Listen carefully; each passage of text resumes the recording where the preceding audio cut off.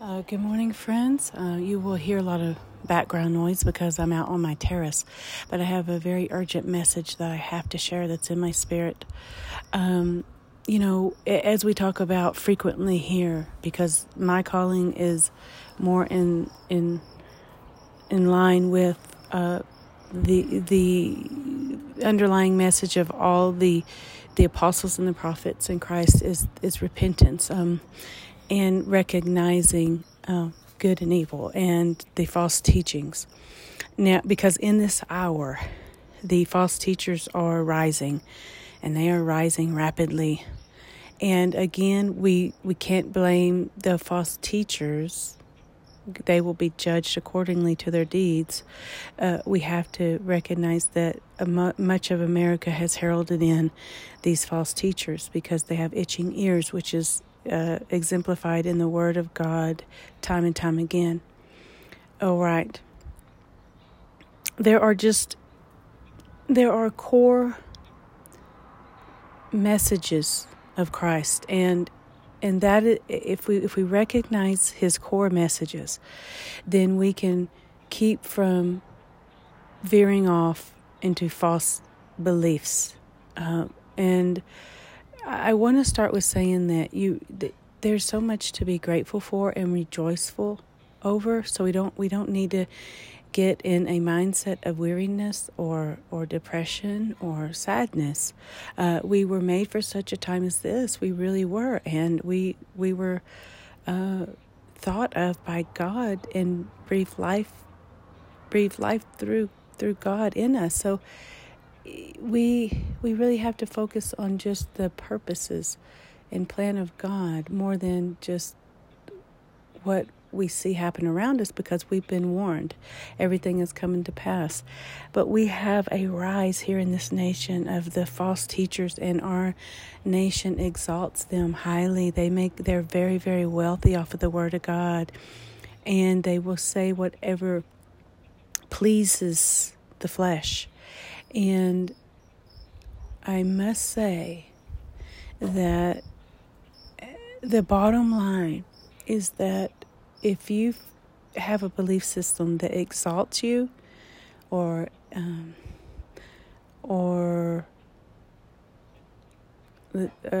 alienates you or divides you by anything other than faith in Christ, then you automatically started on a false doctrine.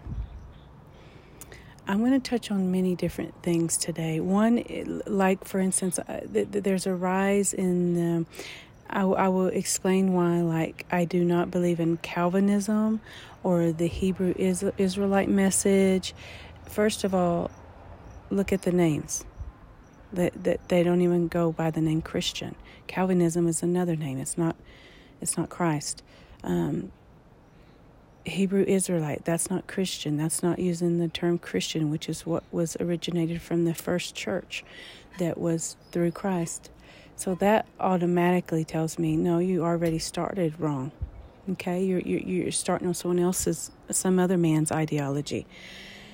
But beyond that, you have to understand, when you read the Word of God, there are two facts: that there is no darkness in God, only light, and that He cannot lie. Okay? That's written. That's a fact. And knowing, and also knowing another fact, that God created this universe, all living things, in 7 days. And He said that it was good. Okay?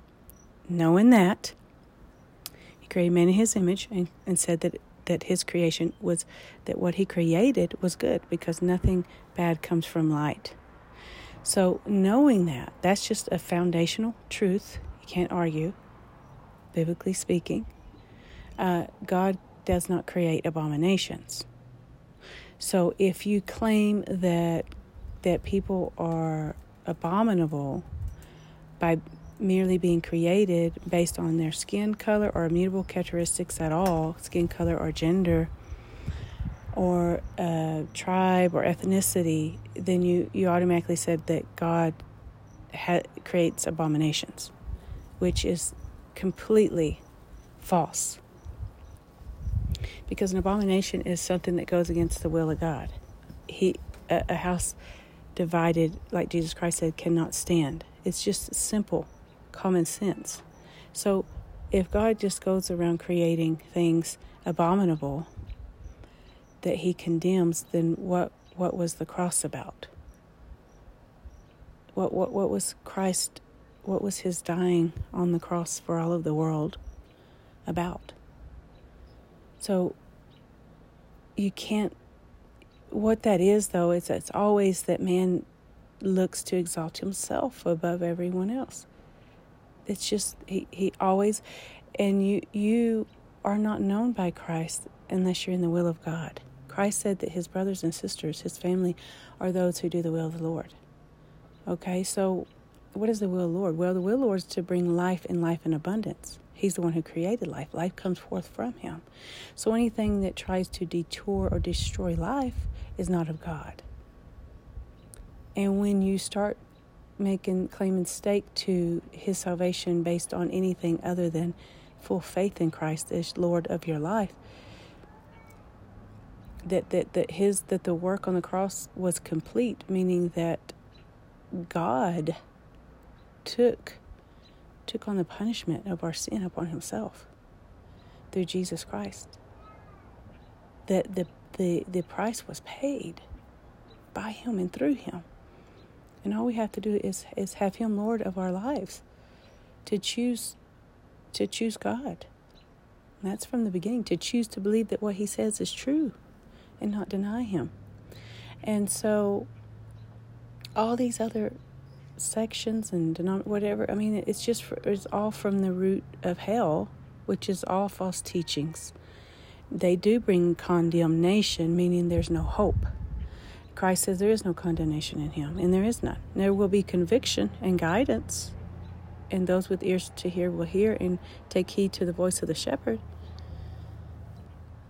But there is not a condemnation, meaning that God brings no hope to you based on anything other than you choose to go away from him. And we see that the world has rebelled against the things of God. Okay, so share this. I mean, these are the exact conversations that are needed in this hour. And they are hopeful messages because God is truth, love. He is the way. And, the further and further we get away from his truth, we start destroying ourselves. And that's exactly what is happening. Crime is going up. We have preachers in the pulpit saying that God is pro-choice. What? So here we go again, saying that God makes mistakes.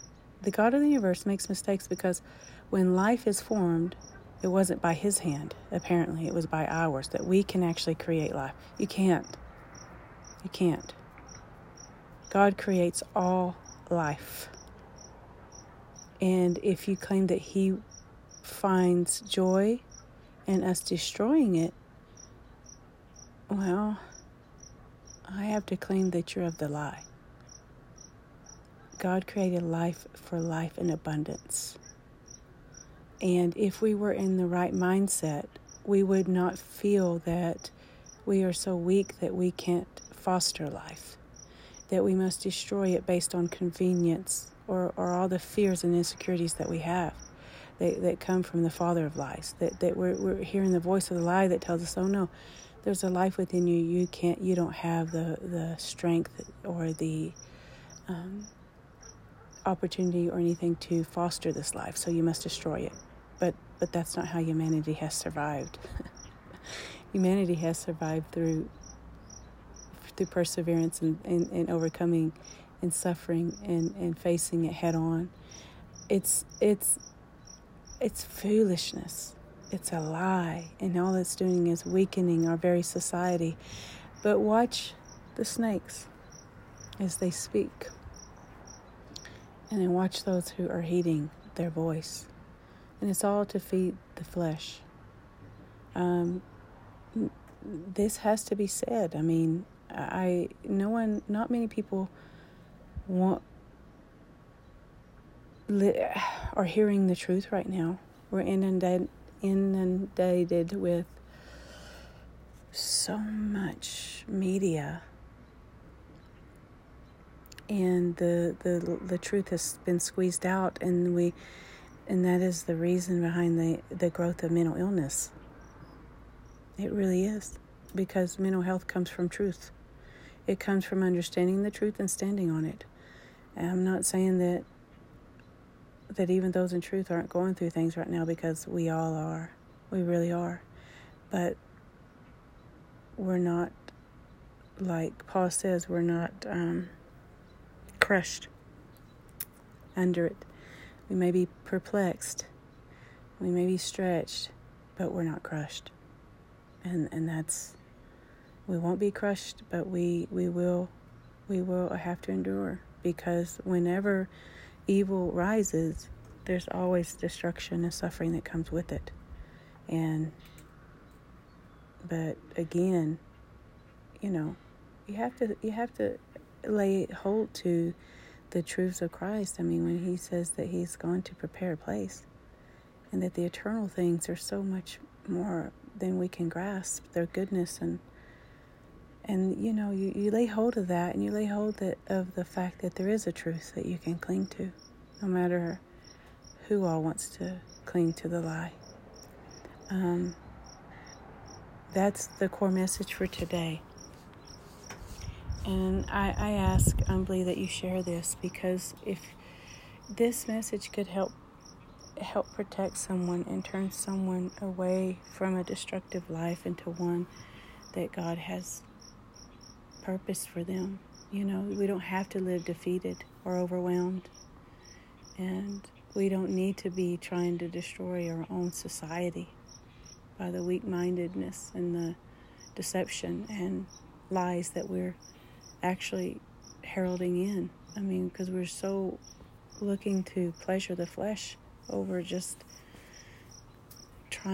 over loving the things of God. God is love. He is life. And he wants to bring us the goodness of life, the small, simple things. Things like family, commitment, honesty, integrity, hard work. His trees and birds and everything that he created reveals his glory. But, I have much more that's within my spirit, and I'll bring it forth when it's time. I love you, brethren. Stay strong and steadfast and immovable. Talk to you soon. Bye-bye.